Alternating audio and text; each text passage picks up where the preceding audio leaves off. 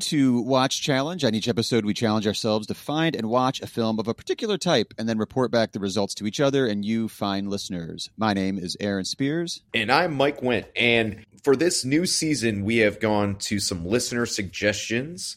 And this one comes from Amir. He suggested biopics, not documentary. Oh, that kind of hurt because I'm a huge documentary biopic fan. Yes. But also like, holy crap, is this a huge topic within the narrative film world as well. Yeah, I mean, I think in the history of film, I mean, what's the most often made genre is probably the biopic. Just because so many of these films depict historical figures, especially in the early days, and even now, like they're I think Elvis just came out, and yep. I'm sure by the end of the year, Oscar season, there's going to be a couple, that grace our screens for sure. That is a perfect transition, Mike, because that was one of the things I looked up. I was going to bring up was like, this category is just pure Oscar bait. Oh, yeah. Right. So I looked up some numbers. This comes from the Hollywood Reporter, so I'm trusting their reporting, but it's literally what they report on. So I think their numbers are probably pretty accurate. There have been, 92, 93 Oscars, I think. It's in the 90s, right? Yeah. Okay. Yeah, we just had the 94th, I want to say. 94th. Okay, so 94 Oscars. There have been 96 Oscar wins for people playing real people, which I know that may not all be biopics necessarily, but like they're playing, real people. So like, holy crap, this might be the most awarded type of acting performance in Oscar history. Yeah, it's like when I don't know, when you come to that point of your career where you want to start getting that attention, it's like you're actively asking, can I get these auditions or something? Because, you want that on your resume or something.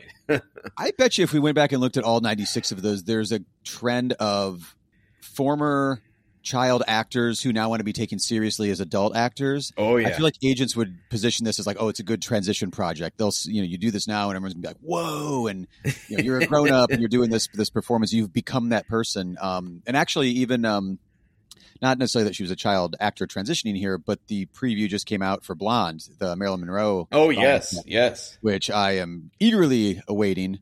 Absolutely. So I really like Andrew Dominic, and Anna de Armas looks spectacular, and stunning. That trailer itself is just so intense. I was like, man, this is going to be a roller coaster of an emotional movie. And NC-17 as well, which is like very rare for very, very rare. Like rare for these days, and B, the fact that Netflix is putting it out there in streaming without probably, I mean, I'm sure they'll have some kind of parental advisory, but sure. I think this is like a historical thing in the making. Oh, you mean just like for Netflix itself as a? Oh yeah. I don't know if they've ever had a NC-17 rated thing. So we'll see. What was the one that was real big a year or two ago? The kidnap erotic thrill, 365 Days. Oh, I mean, they've had some like kind of quote unquote risque kind of stuff. This is much more like big marquee title for them. So I'm glad they're using that rating. I think that rating should be used more often. But yeah. Maybe we'll talk about that in a future challenge. No, absolutely. What do you go for in a biopic? Do you go for one of the first things I wrote down was like whole life biopic, or do you want like just a moment in time biopic? Yeah, I do like sometimes the whole life biopic usually means long run time. And I'm not opposed to a long run time. Right. But, as you and I are getting older and we have, we have more family obligations and life, sometimes, it's nice to have something maybe a little shorter. Sure. But I do like, it seems like over the last 2 decades or so, there have been a couple of these biopics that have come out that do tend to focus on that like time of this person's life. Yeah. I mean, like Spielberg's Lincoln kind of comes to mind, where it could have easily been like you see young Abe like on the farm, and it eventually goes, but it kind of just it starts. He's already president. Yep. He's dealing with the Civil War. Stuff like that. I think those are more often these days are just like a unique way to really honor the person that you're making the film about, and then just showing, a different side than what you would expect. Or even Lincoln's a great example. I was thinking immediately, because it's such a niche thing that Pablo Larraín has been doing. Oh, yes. The Plan director, when he did Spencer with Kristen Stewart and Jackie with Natalie Portman, it's like a day or two. Like it's like a micro, micro bio almost, but speaks to larger things that both of those real life individuals were. Like it speaks to the whole life, even though it's just captured this very, very, very thin little moment in time. Yeah, and I know I'm kind of once again putting the cart before the horse, but because we're obviously going to have our honorable mentions, but something like a Spencer is interesting, because then not only is you're getting that small moment of time, but then he willingly admitted that he took some creative liberties, where maybe everything actually happened, but you can still count it as a biopic because it kind of nails the her mannerisms and the essence. Yeah, exactly. Yeah, exactly. Actually, I hadn't thought of that when I was going through my list and I was narrowing down my list of like, do you include the ones that have like extreme creative license involved too? The based on a true story versus inspired by a true story versus like kind of partly a real story. You know what I mean? Like, absolutely. I forgot that's a whole other element within this subgenre of film too.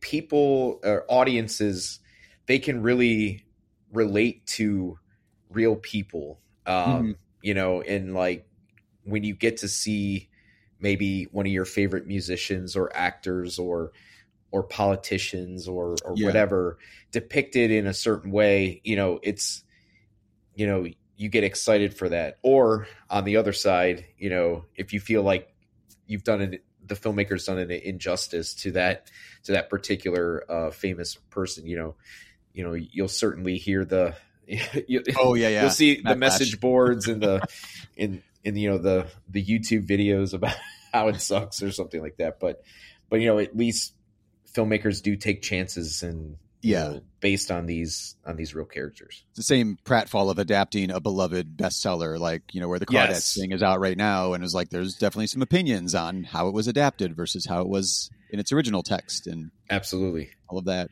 There's also the other bullet point, or the other question I wrote down before I started researching was like famous person biopic or like unknown person, which didn't turn out to be too much of its own separate subgenre. I was thinking, because I really liked the book and also really enjoyed the movie. Speaking of books to movies, Into the Wild, that John Krakauer wrote, that about Christopher McCandless, who was like not a famous person at all, but through Krakauer's narrative nonfiction work that he does, made him like, I wouldn't say famous, but like more well known, rather than just like this son, brother, friend who went into the wilderness and all that.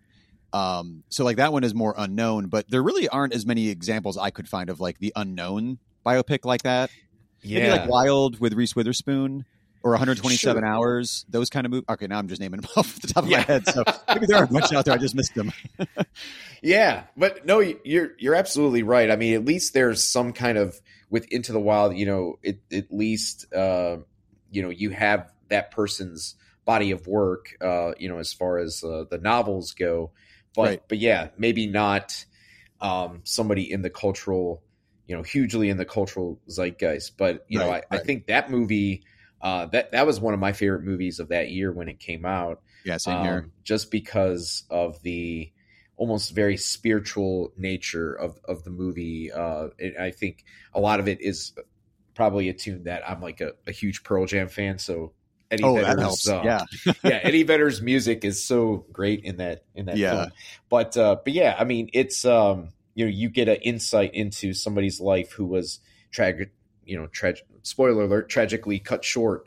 But yeah, I mean, when you get those kind of stories, I mean, a good story is a good story at the end of the day, even if they're not like super well known. Right. And actually, I think, I may have one coming our way. I'll check with you and see. But what have you got for us, Mike? What is a couple honorable mentions before we get to our official picks here? Sure.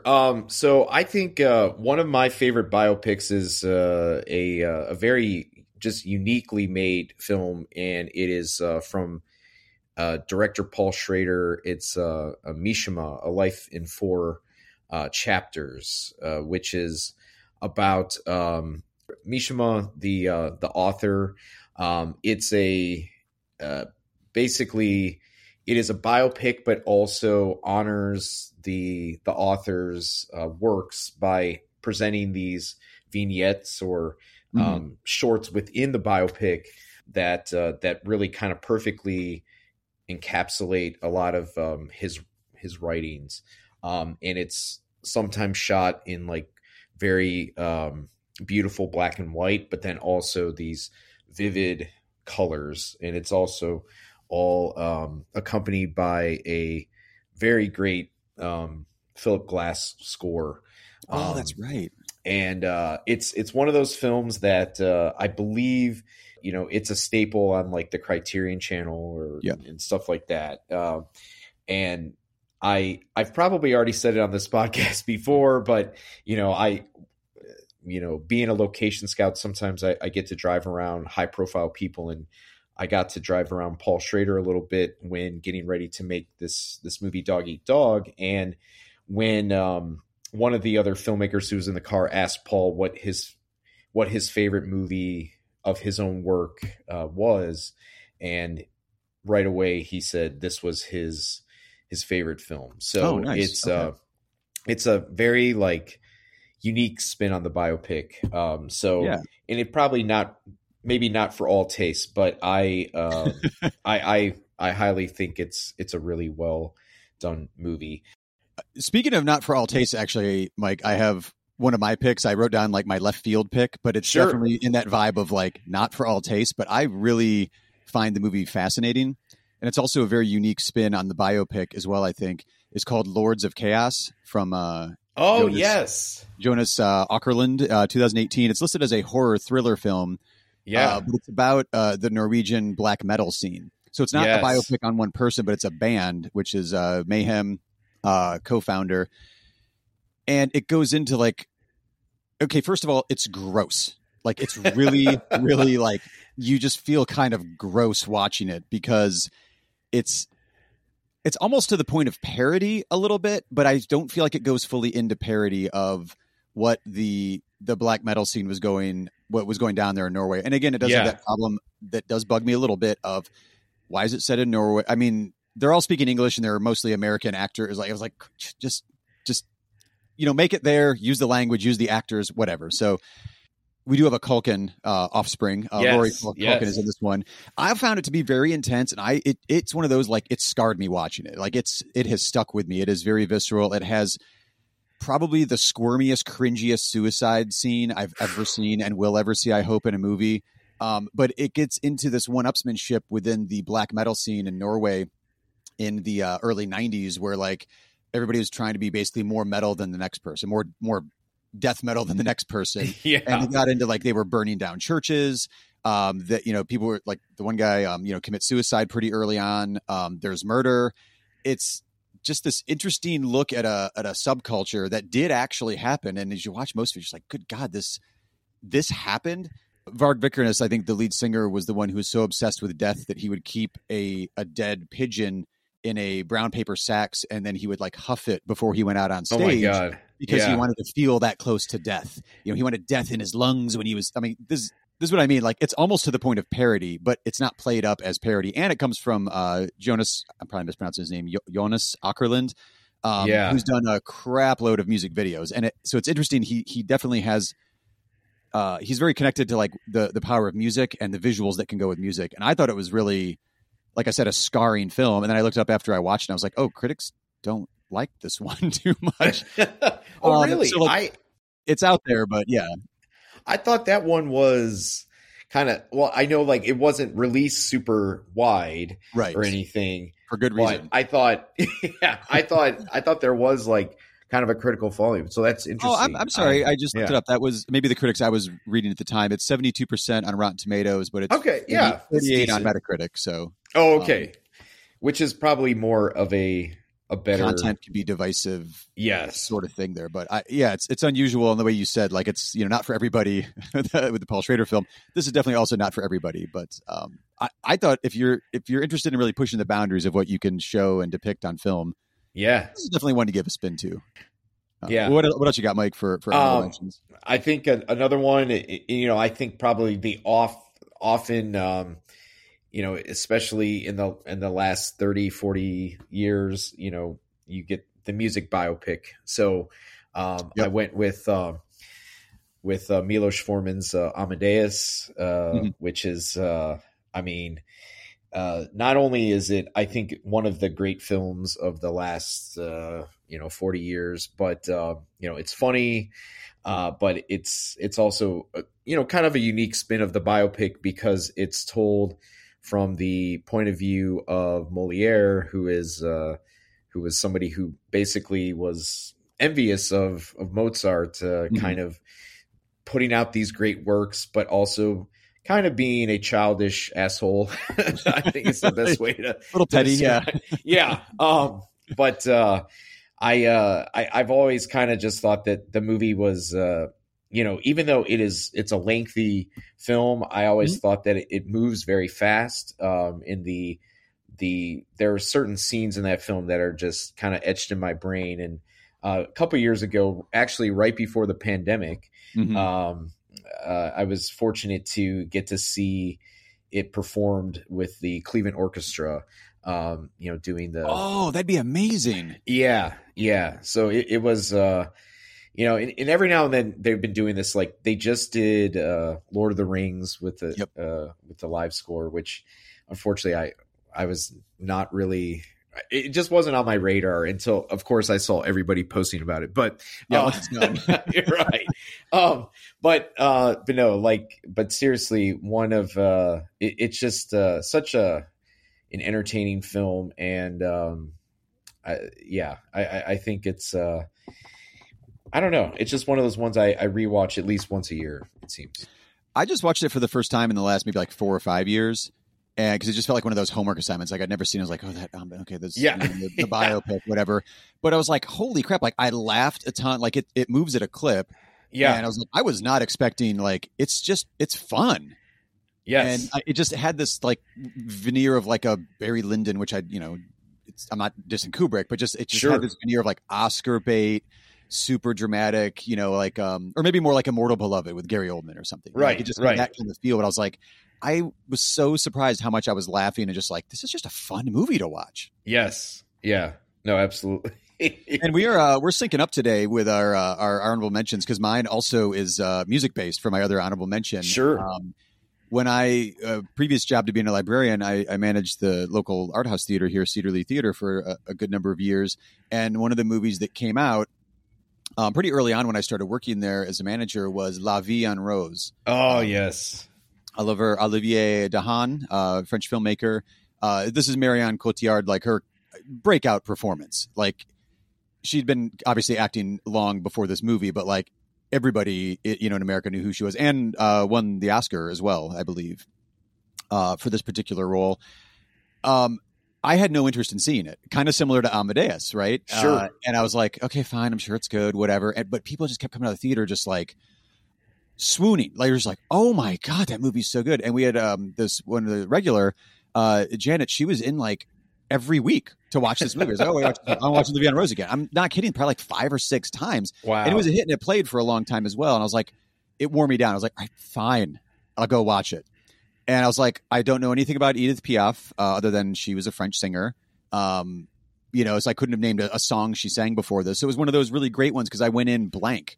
to this like biopic, and I was like, holy shit! And it worked its magic. It's a total audience pleaser, not in the way that like it gives you exactly what you want from it, but just like carries you through the story so beautifully and leaves you so, I don't know, like narratively satisfied by the time I mean, it's tragic, but like, yeah, you just leave on such like a wow, like that was an experience, kind of a movie to it. And that I remember the cinematography was very beautiful in that film as well. Oh yeah, it's just absolutely gorgeous. I can't remember how Amadeus is told now that I'm thinking about it, but this one is done like in a non-linear kind of way, so it kind of hops around to keep. I think it moves around. La Vie en Rose is more like edited based off of the emotion that it's creating within the audience. The way it hops around through different times, and I was like, holy crap! Like this is okay. Yeah, this worked its magic on me.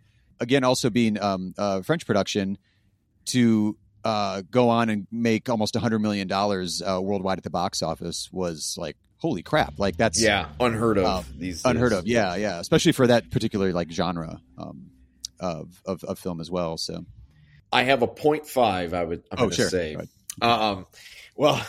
so kind of, keeping with the theme of music. So this is obviously not based on a real person, but I think Walk Hard, the Dewey Cox story, is one of those films, if you watch it, really pokes fun at the modern music biopic. So think of like Ray, which was about Ray Charles, and it's one of those movies that I loved it back then. I recently rewatched it, and it still makes me laugh, and the music is actually really good, all performed by John C. Reilly and company.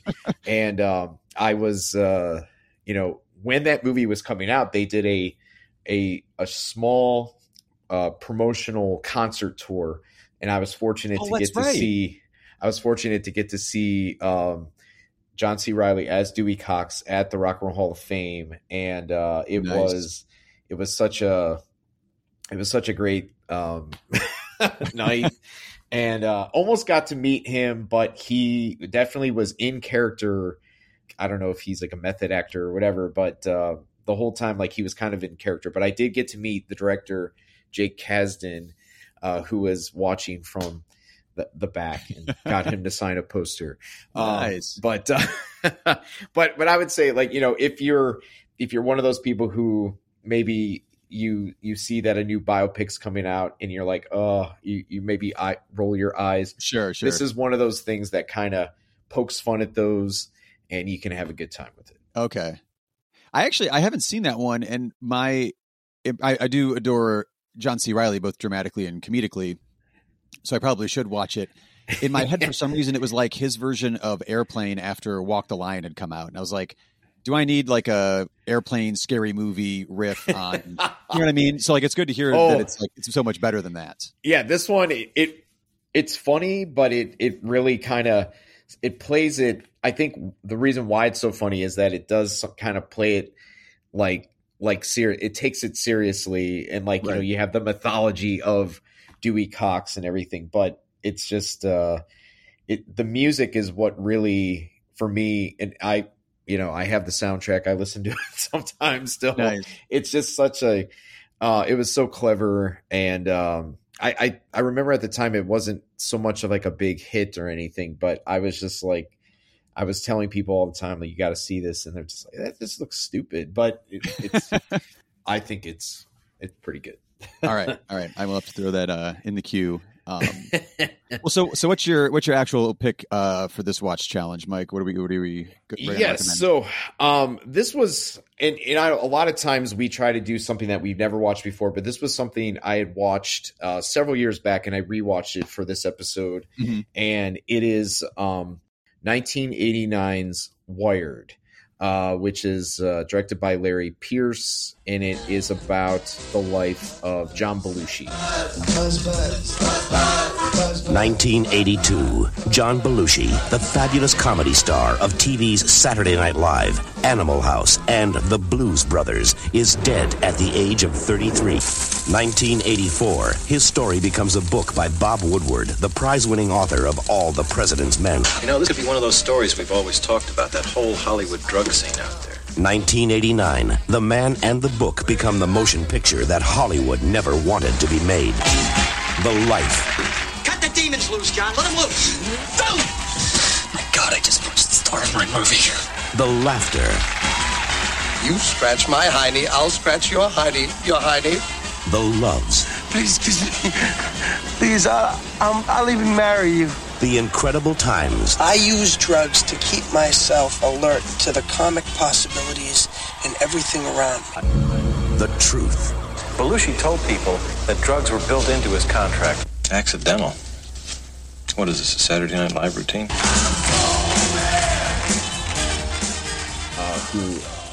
I'm a huge fan, like Blues Brothers, Animal House, played a lot of times in my house growing up. And so when I had found out about this movie, I was pretty excited. I think I actually had I had recently or at the time, like I had found like a VCR, and I was just trying to rent as much as or find whatever I could at like the local library. Yeah. And Wired happened to be one of the VHS tapes that they had. And there's probably a reason that it's only been released on VHS. So it looks at John Belushi's life, and it is probably one of the worst biopics I think on record, or worst reviewed biopics. But basically what it does, it starts off with John Belushi overdosing, and his body arises from a body bag, and it's almost told in a "this is your life" style, or is so it's almost like, and this is giving it too much credit, but like almost like A Christmas Carol, where he has these different people who show him the different phases of his life. And show like how he's got to this point being dead, and basically I think the message overall is like, drugs kill you. And I just, it jumps around a lot. But I will give at least, and it's one of those movies, it's one of the rare movies that on my letterbox that I've given a 1 star, or a half star, it was either a half or 1 star. But I will at least give credit to Michael Chiklis, who plays he plays John Belushi, and he really gives it his all. But it's the script and I just think the conception of the film that really kind of fails, around his pretty good performance. He really gives it his all. But it is based on a book by Bob Woodward, who, of course, with the journalist. Yes, the famous journalist. Okay. All I know is the title of this movie, and it was about Belushi. This is all like new information to me. I've never looked this one up. The book came out. The commish, the shield guy, is John Belushi, based on a book written by Bob Woodward, the Watergate guy. Yes. Oh my God. So Bob Woodward wrote the book 2 years after his death, and it interviewed a lot of the famous people that knew him, and it was a pretty well received book. But the movie, not super not well received, and I just think there are times that it's just really poorly done, and I don't know if there are any.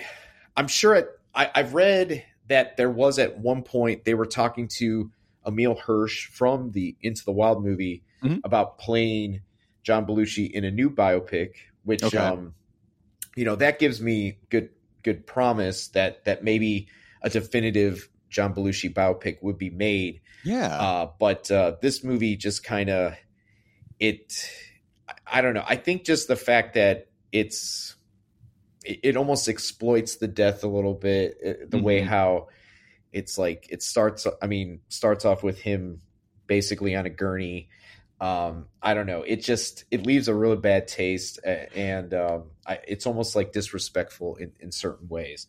I guess the filmmakers were trying to take a different approach and everything, but this one was definitely a miss for me. And on a second watch, it did not improve itself. But like I said, I think for somebody who's really into who John Belushi was. I mean, Sure. I was very excited to see this movie, but just a few years ago on, I believe it was released maybe in some theaters, but it's on Showtime. But there was a documentary made about Belushi that is far superior to this. Yeah, it says 4% on Rotten Tomatoes for Wired, which sounds about accurate from what you're saying. And it says the site's critical consensus states a tasteless, unintentional parody of the life it attempts to dramatize. Yeah. Ouch. I highly agree with those statements. But is it like, so would you recommend it as like as a curiosity kind of watch, just to like?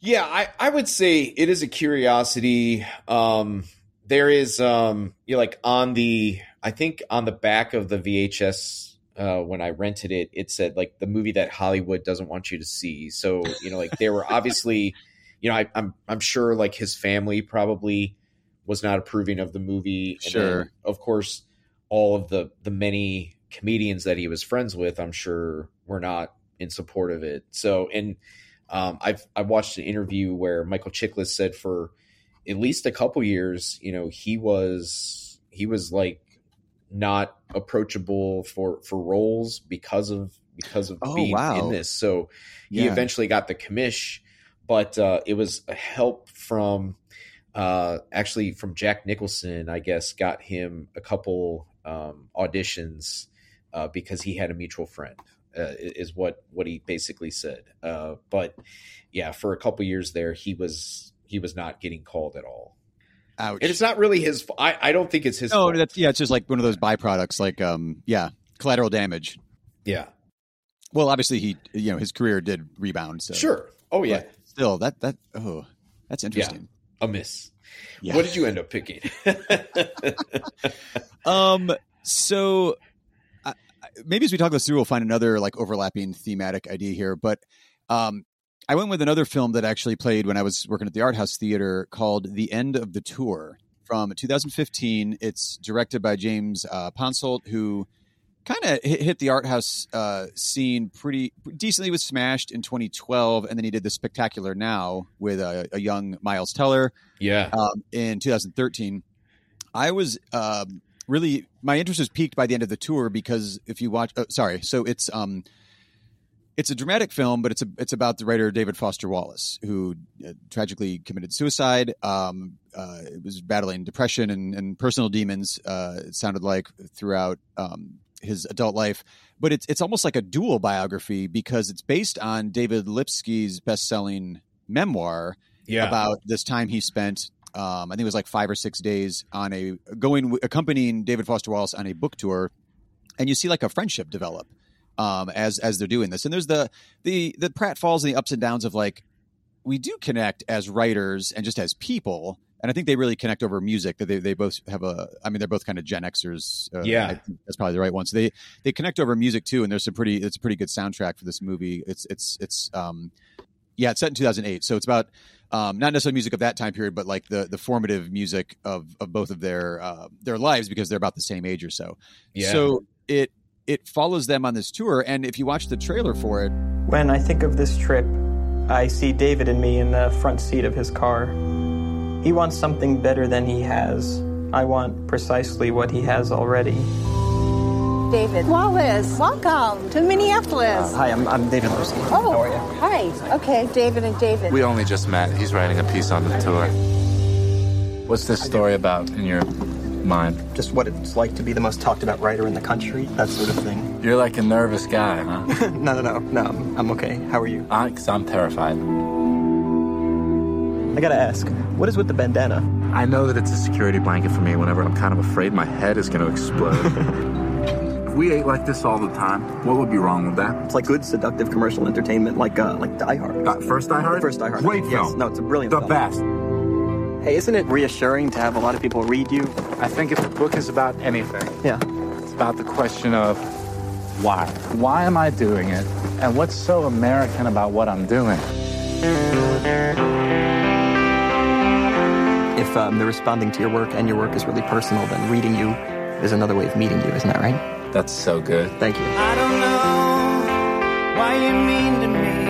I think that if there's a sort of sadness for people under 45, it has something to do with pleasure and achievement and entertainment, like a sort of emptiness at the heart of what they thought was going on. I got a real serious fear of being a certain way. I treasure my regular guyness. You don't crack open a 1,000-page book because you heard the author was a regular guy. You do it because he's brilliant.